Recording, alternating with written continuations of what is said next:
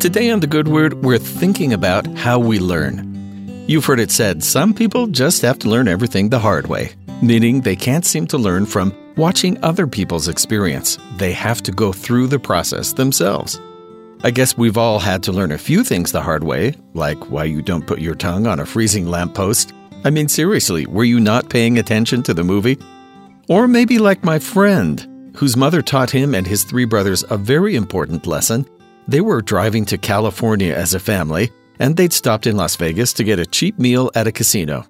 The slot machines were dinging and whirring away and flashing, and my friend and his brothers were dying to play the slots, certain they'd get rich. Finally, they pestered their mother enough. She said, "Look, I am not wasting my own money on those things, but somebody give me their quarter and I will show you how people can lose a fortune."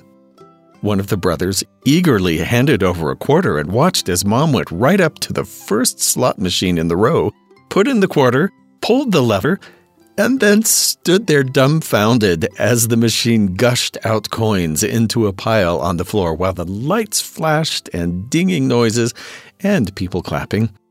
"Yay, Mom!" the boys yelled as they fell to their knees to scoop up their treasure.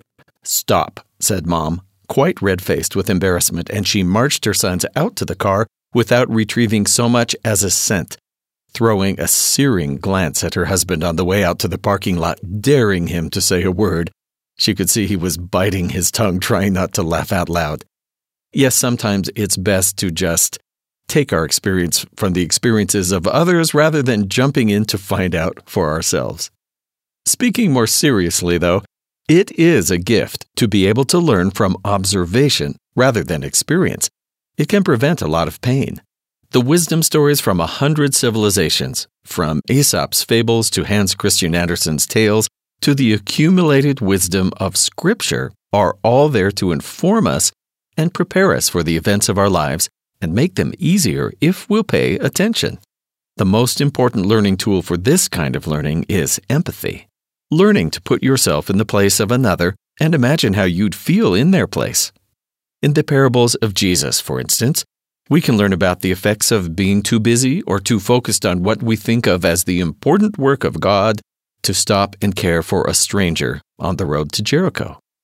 We learn to put ourselves in the place of the man in that story who'd been robbed and beaten. We imagine his relief to be found and looked after. We might also think about the Samaritan who stopped to help. What had given him such compassion?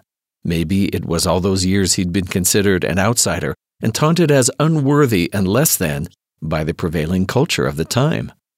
In the first book, in the Book of Mormon, a young man named Nephi may have been the youngest of his brothers, but he already had the wisdom to know how to learn from the writings of Isaiah and other Old Testament prophets. In 1 Nephi chapter 19, he talks about sharing these writings with his less interested brothers.